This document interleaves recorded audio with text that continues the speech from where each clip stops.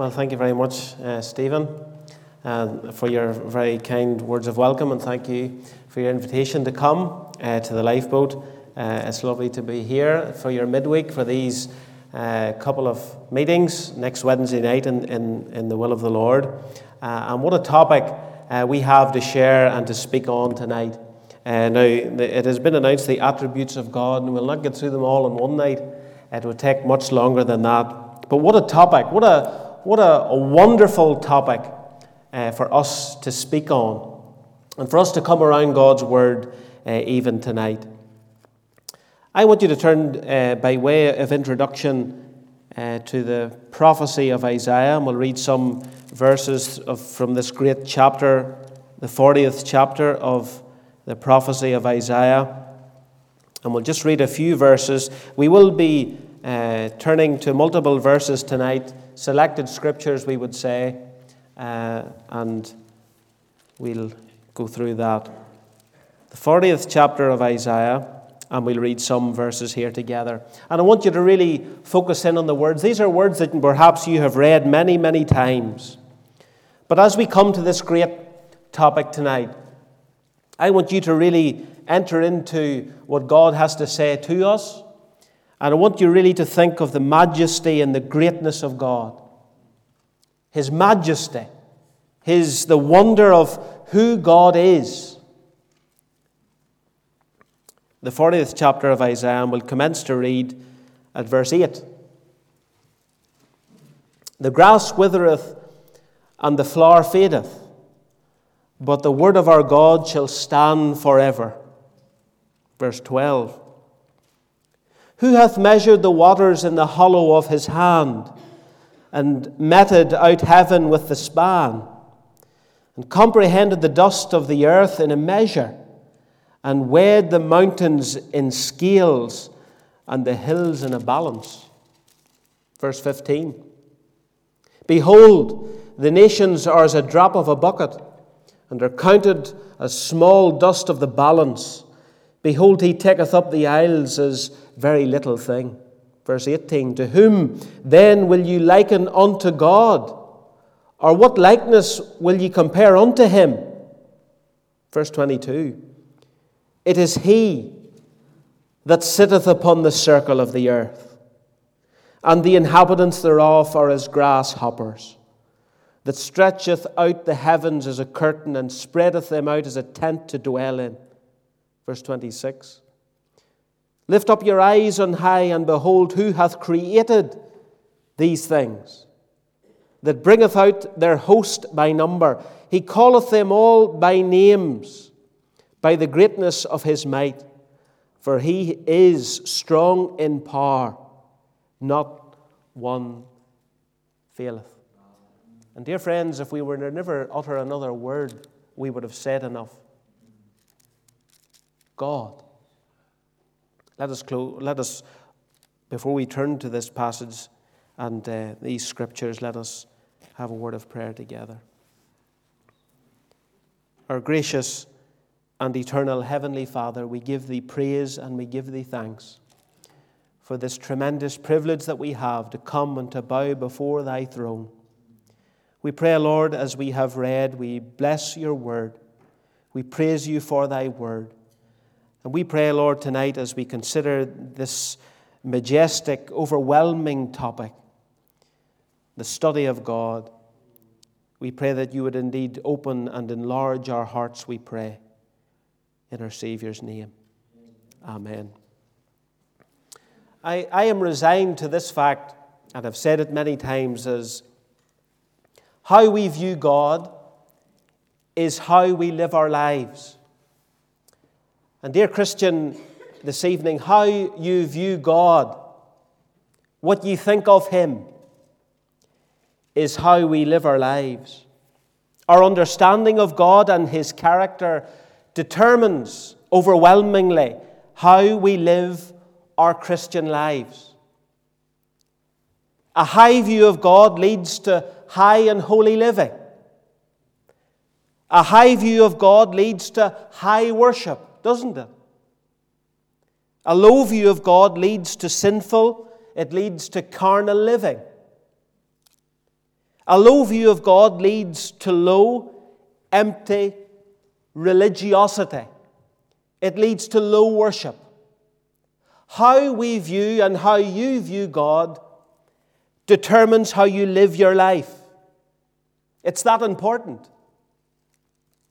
A.W. Tozer said these words. He said, "What comes to our minds when we think of God is the most important thing about us."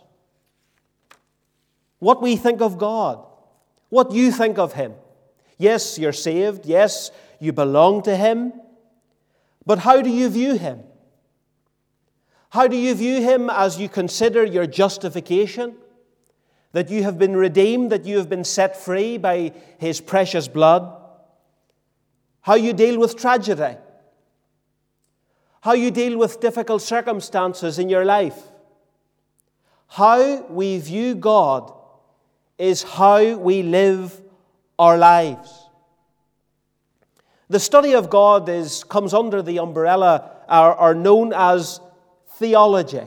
Now, I don't want you to switch off when you hear this word. The study of God, theology. That's the study of God. Theo in theology derives from the Greek word theos, which means God.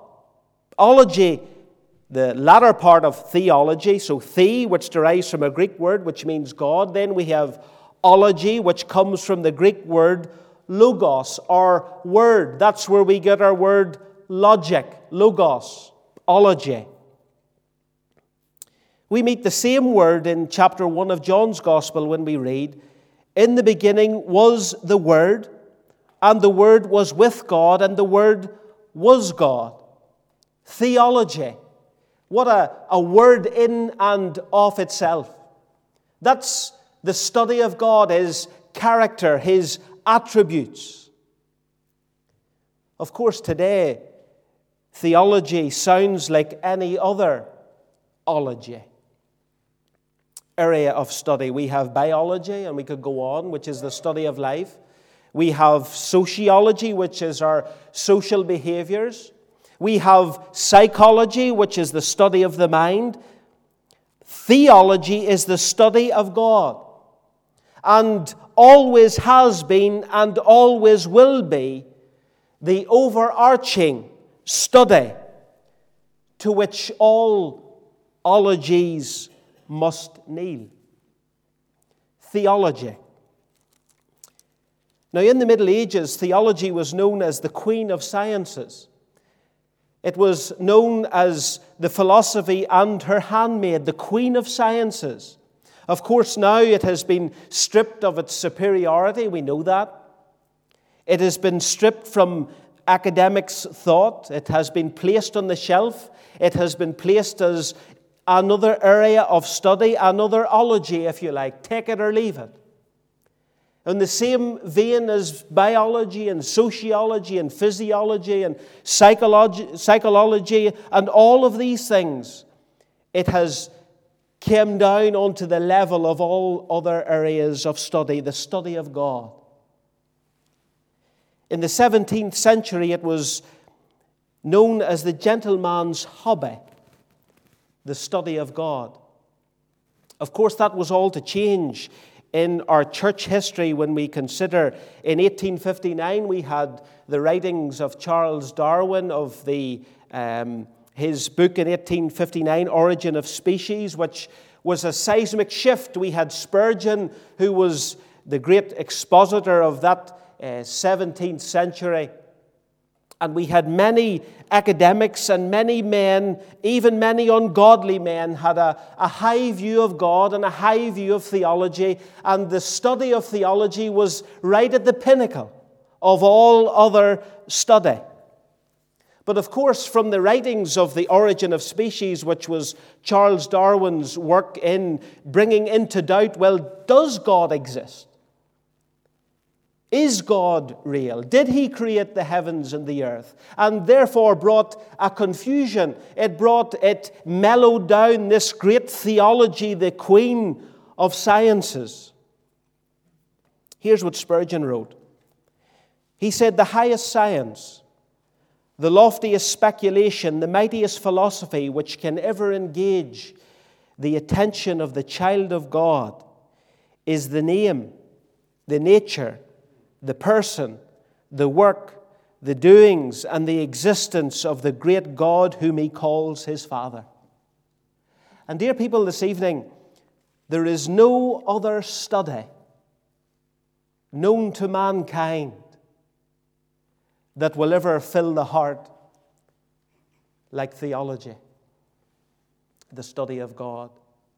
When you consider this, all other studies and all other ologies and all people who study secular ologies, if you like, go away gratified, saying to themselves, I am so wise, I've filled my brain, I've filled my understanding, and all of these studies we leave having been puffed up in and of ourselves.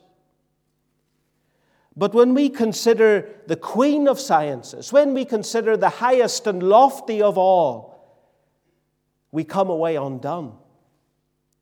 We come away knowing that we are depraved, knowing that we are fickle, knowing that God is in control. How can we study God and his majesty and his purity and all of his attributes and come away feeling that we are wise?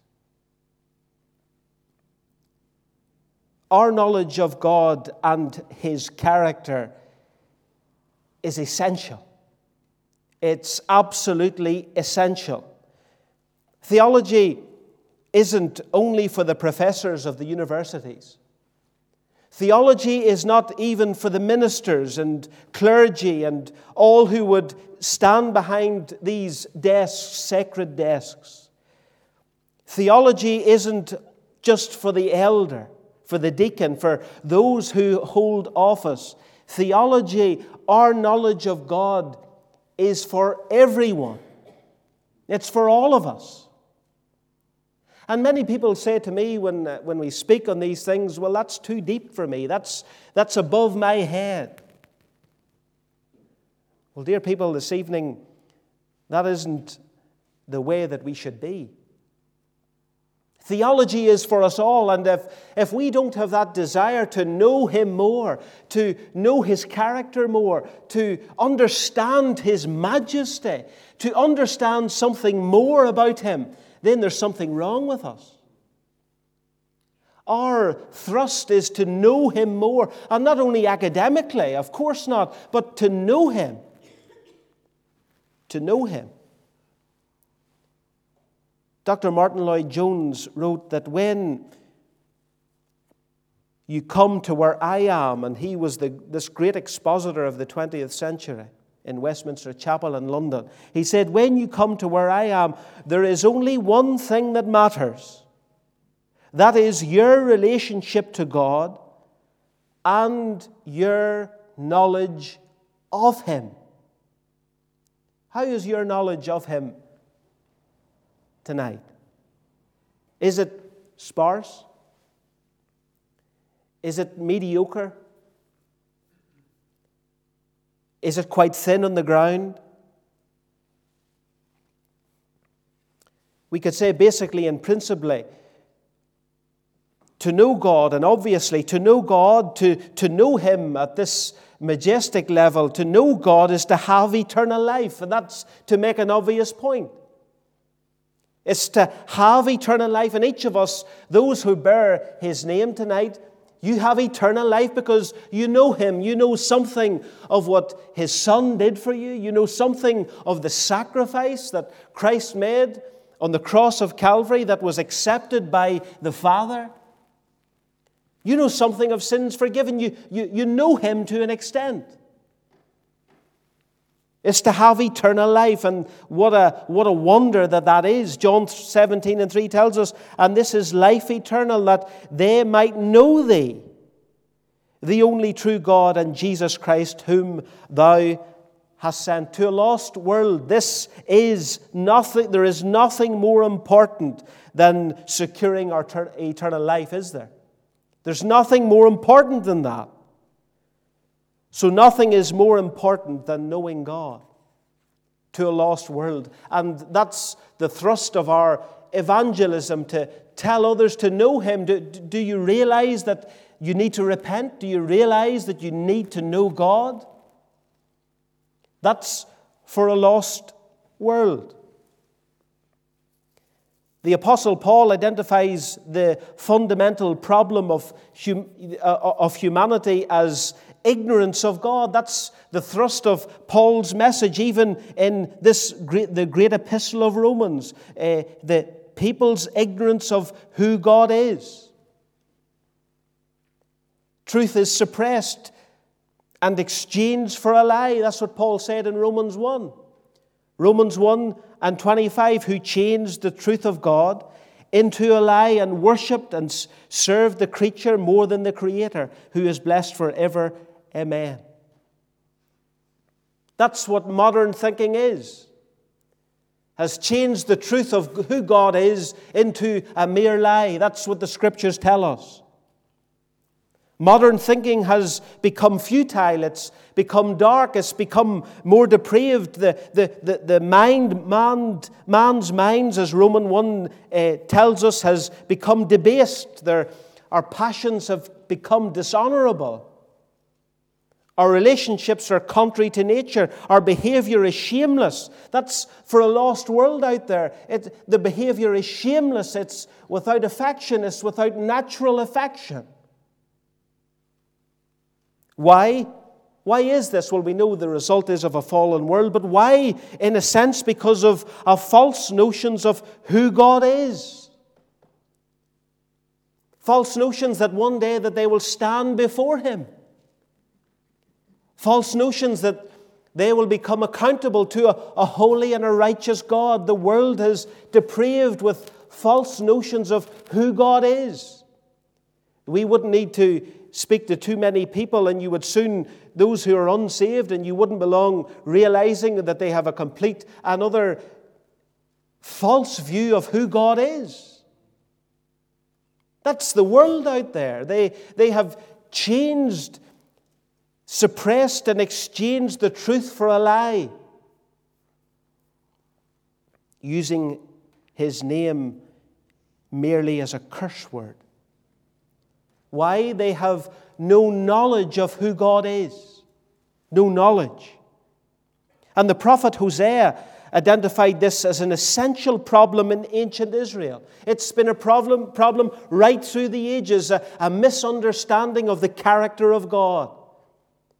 Did Hosea not write in 4 verse 1 that there is no knowledge of God in the land? He said of ancient Israel. Hosea went on to say that my people are destroyed for what? For lack of knowledge. For I desired mercy and not sacrifice, and the knowledge of God more than burnt offerings. Haven't a knowledge of who God is. Calvin wrote, where there is no knowledge of God, there is no religion. No piety, reverence is extinct, and faith is destroyed. And we could say collectively, without making an obvious point, that this is the basic problem in our world today. We have seen the slippery slope even from the 17th century, where people had a reverence for who God was, and we have seen the decline in our families, in our government, in our society, in our schools, in our academic systems. All of these things, Queen's University, which their coat of arms used to be the Bible on their crest. All of these great universities were built on biblical principles, Cambridge, Oxford. And we see the decline, particularly as we mentioned earlier, from 1859 with the origin of species. We have seen a great decline, and the knowledge of God has become less and less and less. So much so that our children barely know His name other than a curse word. We see the decline in the knowledge of who God is. And dare I say, with children, and many of you perhaps were brought up with catechisms and all of these, the shorter and the longer catechisms, what great truth to instill in children. And we see the decline and we see the declension, and there we have a world that is depraved. Unfortunately, this same problem has continued to plague the people of God. This same problem. And this same problem of a lack of knowledge of who God is has sadly infiltrated into church life and into family life and into the heart of the believer. A lack and a basic knowledge of who God is and His character and the study of God. The writer of the Hebrews, he rebuked his readers with more or less a failure to mature and progress spiritually. That's what he was rebuking them for. Hebrews chapter 5, verse 12, we read, "For when for the time ye ought to be teachers, ye have need that one teach you again, which be the first principles of the oracles of God, and are become such as have need of milk and nothing of strong meat." What's that saying to us? Many believers today have such a basic understanding, just a fickle understanding of the attributes of God and His majestic character. Terry Johnson writes that milk is sufficient for a child, but not for a mature adult. For adults to be bottle-fed is a tragedy. You know what a large part of the problem is today, and I believe it with my whole heart, is that there are many believers have become so lazy with the study of God's Word and lazy with the things of God that they're grown men on bottles and still on the milk of the Word, still on the milk of the knowledge of who God is. Milk of the Word. Paul had the same complaint against the Corinthian church. He called them infants in Christ, he said. 1 Corinthians 3:1, he said, "And I, brethren, could not speak unto you as unto spiritual, but as unto carnal, even as unto babes in Christ. I have fed you milk and not with meat, for hitherto ye were not able to bear it, neither yet now are ye able." Commentators have said that many believers mature in their age are not yet past the spoon, not yet past the milk. Dear friends, this evening, we need to study God. We need to know who He is. Not only study His character at an academic level, that's not what I'm saying. That's applicable. But to know Him. And as I studied this, it certainly was a challenge to me, is how much do I know of Him? How much do I know of His character? Can I point to passages in Scripture? Is it clear to me? Is it coming to me when I think of His character? Can I very clearly and concisely explain to those who are not saved, to those who are saved, of the character of who God is? Is this not a problem of our age? We have a basic understanding. We need to be accurate. Reliable thoughts of God are only to be found in Scriptures and in Scriptures alone. It's not our ideas, it's not our notions, it's not our traditions. That's a large problem with even many believers today. They're going on their own feelings, going on their own notions, going on the traditions of those who perhaps have gone on before. And dear people, this evening, our ideas and our study of God is in Scripture and in Scripture alone. And when we go outside the boundaries of Scripture, we're into heresy very quickly. That's why our reading and study of the Word of God is totally and utterly important. Today's widespread ignorance of God can be traced in a large part to a failure to submit ourselves to the revelation of Scripture alone. That is a massive problem today. A massive problem when it comes to all areas of doctrinal study. People are going outside of Scripture. People are going on, as I've said, going on their feelings. Treating all the doctrinal issues that are in the Word of God by how they feel.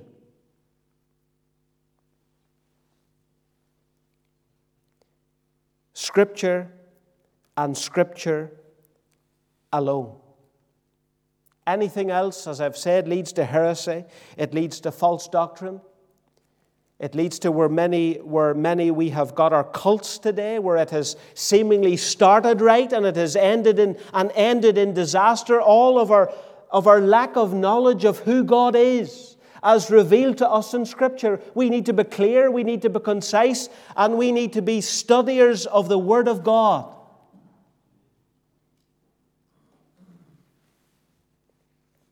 The Westminster Catechism, it asks the question, what is God? Of course, the answer is God is a spirit, infinite, eternal, and unchangeable in His being, wisdom, power, holiness, justice, goodness, and truth. How many of us knew that?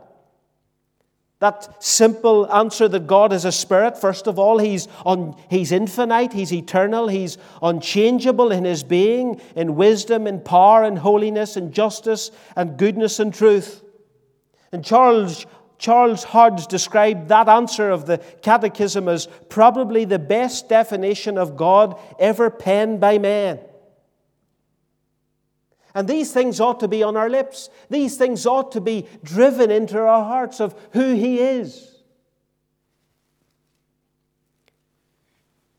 The existence of God is engraven on man's heart, even though he doesn't know it. The existence of God is demonstrated surely in creation. That's what the Word of God tells us. Men may disagree with the deity, but his conscience declares the existence of God. That's clear. Spurgeon wrote again that he said, atheism is a strange thing, he said. Even the devils never fell into that vice. There is a God even for a world that is out there and for a world that is unsaved and for those that have a lack of knowledge of God. The Bible tells us, and we can all agree with this, that even in their deepest conscience, they know that there is a God. We read in Romans 1:20, for the invisible things of Him from the creation of the world are clearly seen, being understood by the things that are made, even His eternal power and Godhead. And what does it say? So that they are without excuse. The greatest sinner and heathen of all, because of creation and creation alone, he's without excuse. How can we say that there is no God when we take a look at the creation that is around us? And yes, we get so used to these things, we get so used to the creation of God, but think of it for a second. In the great expanse of eternity, which stretches behind Genesis 1:1, in the beginning God created the heavens and the earth. But even before that, even before the great creation of God, Pink says that the universe was unborn and created, only existed in the mind of a great creator. I want you to turn to Psalm 90.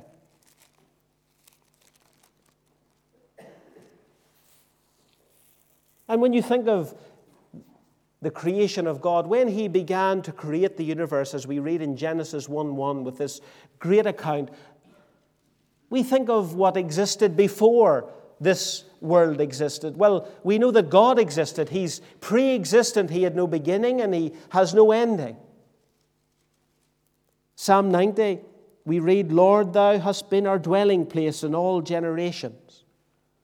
Look at verse 2. Before the mountains were brought forth, or ever Thou hast formed the earth and the world, even from everlasting to everlasting, Thou art God.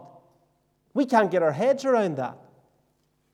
We can't get our heads around that God had no beginning. He had absolutely no beginning. He is not dependent on anyone or anything. That falls under the study of the aseity of God. He is pre-existent. He is not determined or existent on anything else. He's self-existent.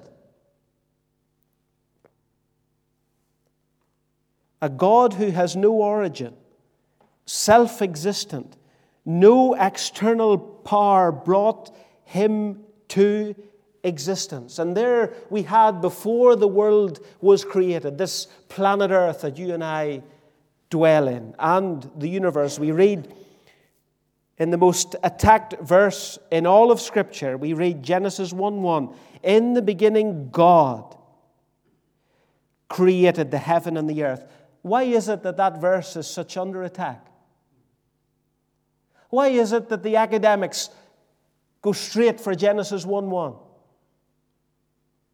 Why is it for those who might agree somewhat of Genesis 1:1, and then they go on to infiltrate their own ideas? The arithmetic of the world is around 6,000 years, and then there's many people who believe that there is a case that the world is billions of years of age.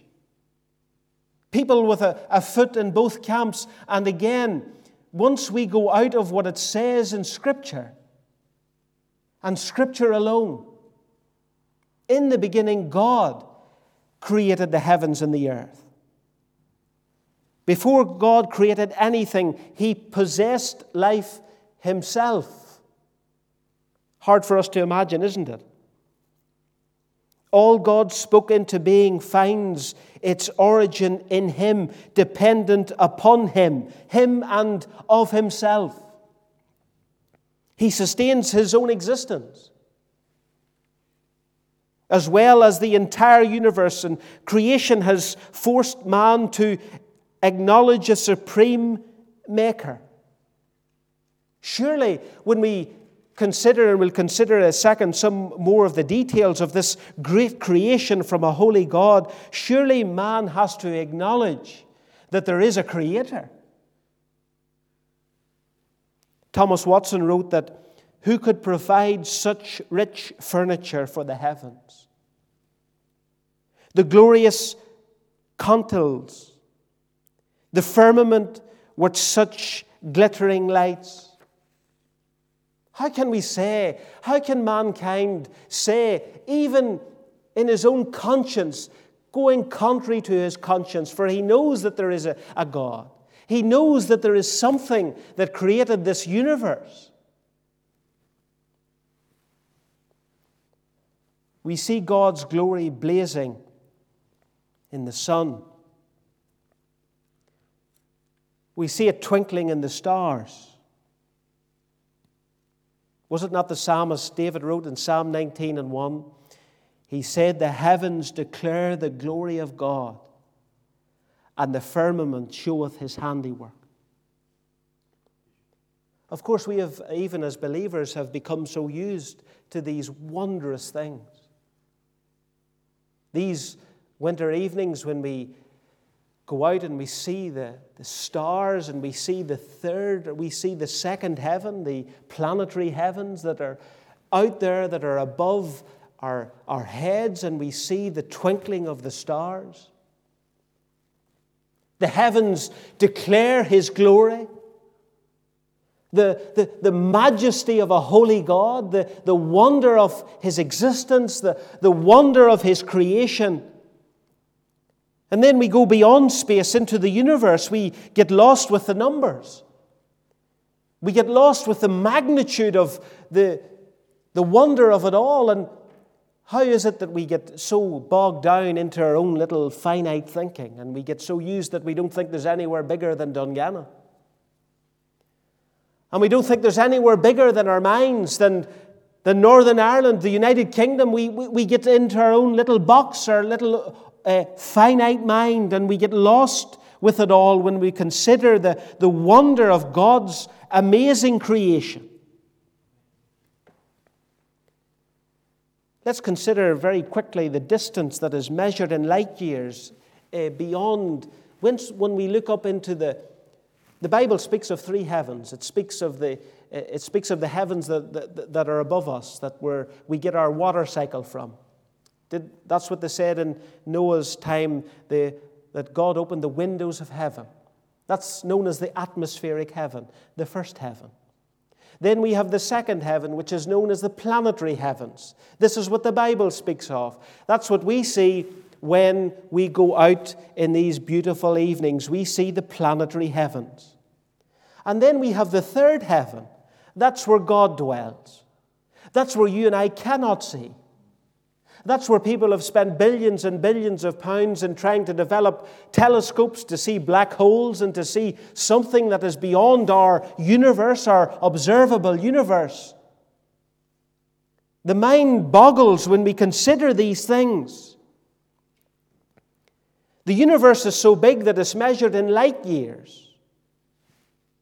So 1 light year, if you can stay with me, 1 light year is 5.88 trillion miles. So our observable universe, the universe where scientists can see, and that's very limited, the observable universe is 93 billion light years. So if we did the mathematics, if we did 93 billion multiplied by 5.88 trillion miles, that's what our observable universe is, and there is much more beyond. And we get so tickled in and of ourselves, and we get so hoity in and of ourselves. The world is so hoity, and when we consider even this fact of the observable universe being 93 billion light years in diameter, and that's only what we small, finite humans can see. If I put this into context, Pluto, which is our furthest planet in our solar system, it's 3.7 billion miles away. And if we were to travel at 65 miles per hour to go to Pluto, it would take us 6,293 years and a lot of fuel. 3.7 billion miles. Let's consider the stars for a second. There are more stars in the universe than there are grains of sand on planet Earth.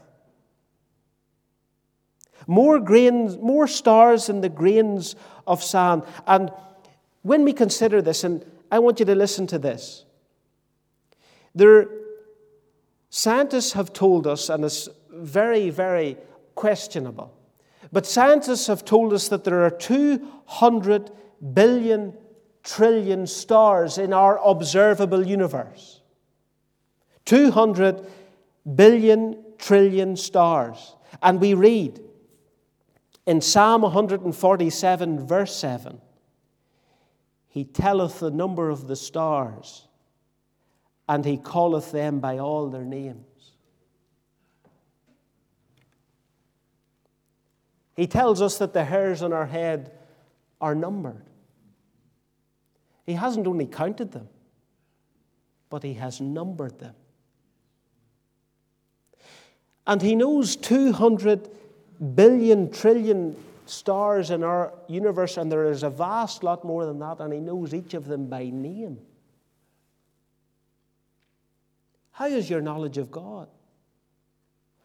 How you live your life is how you view God. Or how you view God is how you live your life. A low view of God will lead to a low, mediocre life. When tragedies, to go back to my introduction, when tragedies strike, what is your knowledge of God? When the bad news comes, what is our knowledge of who He is?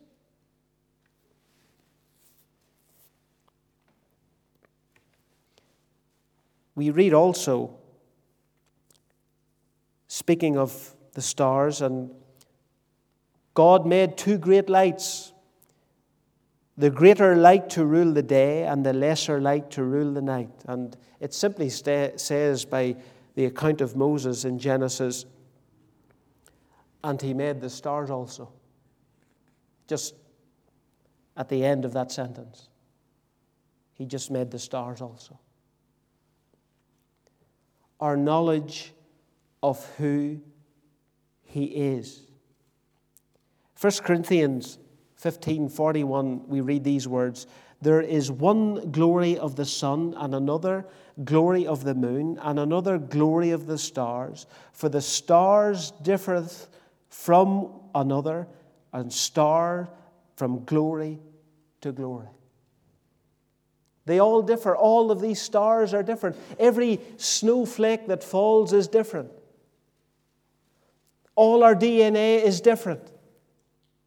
Everything is different. And people would say, why should the sun be more glorious than the circling planets? Or why should the stars of the first magnitude and others of the 10th? That's what A.W. Pink says when he was considering the stars. He also says, why should there such be amazing inequalities? Why should there be shooting stars, falling stars, wandering stars? All of these different things that we can't get our heads around. And the simple answer is this: for Thou hast created all things, and for Thy pleasure they were created.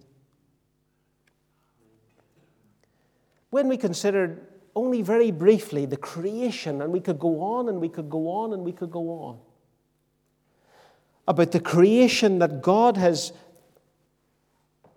planned it all from before the foundations of the world with His redemptive plan and all of these things. Consider creation in and of itself, we see something of the character of God. Walk you round some of the most beautiful, tranquil of gardens, some of the most beautiful places on planet Earth, and you'll see something of the character of God. Take the simple flower in your hand, the daffodil, the rose. Take a look at its intricacy. Take a look at its detail, and you'll see something of the character of God. The wonder of it all for us to enjoy. And my dear friend, this evening, we have such a small mind. We have such a finite understanding, such a fickle understanding of who God is. And it all comes back to what we could say. What saith the Scripture? What does the Scripture say about God? I don't know about you, but I long to know more. My passion is to know more, something of His character, something of the depth, and we haven't even considered His redemptive plan in saving a depraved, hell-deserving sinner, that He would take us from the burning. We haven't even considered His love, His redemptive plan. The earth spins at 1,000 miles per hour on its axis anti-clockwise. 1,000 miles per hour. We're spinning anti-clockwise. Whilst doing so, we are traveling through space at 67,000 miles per hour. That's maybe why some of you feel a bit dizzy in the mornings. When you consider us traveling, we're spinning at 1,000 miles per hour anti-clockwise, and we're flying through space at 67,000 miles per hour. And yet our ministers, our government ministers and our world leaders have the audacity to think that they're in control. And 1 inch off its axis and we would be gone. We're 93 million miles from the sun. With these two verses of Scripture, we'll close. With that in mind and with this context, we read these words. It is He that sitteth upon the circle of the earth. And the inhabitants thereof are as what? Grasshoppers. That stretcheth out the heavens as a curtain, and spreadeth them out as a tent to dwell in. Job 26:7. He stretcheth out the north over the empty place, and hangeth the earth on nothing.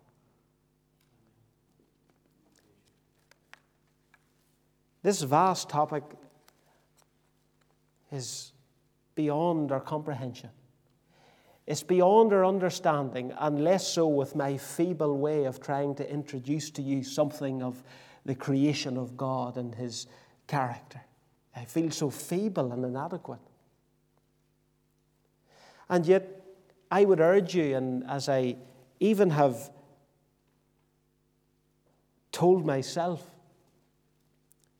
I want to know more of Him. I want to know more of His character. And when we are overwhelmed with who He is and what He has done for us, we pray for revival. That will bring revival. That will bring revival to our hearts, knowing of who He is and who we are and what He has done for us. That's what will bring about revival. Our knowledge of Him, His majesty, His unbelievable mercy in our lives. I'd urge you to study the character of God. Hopefully next week we'll have more to say on this great truth. Thank you very much for listening.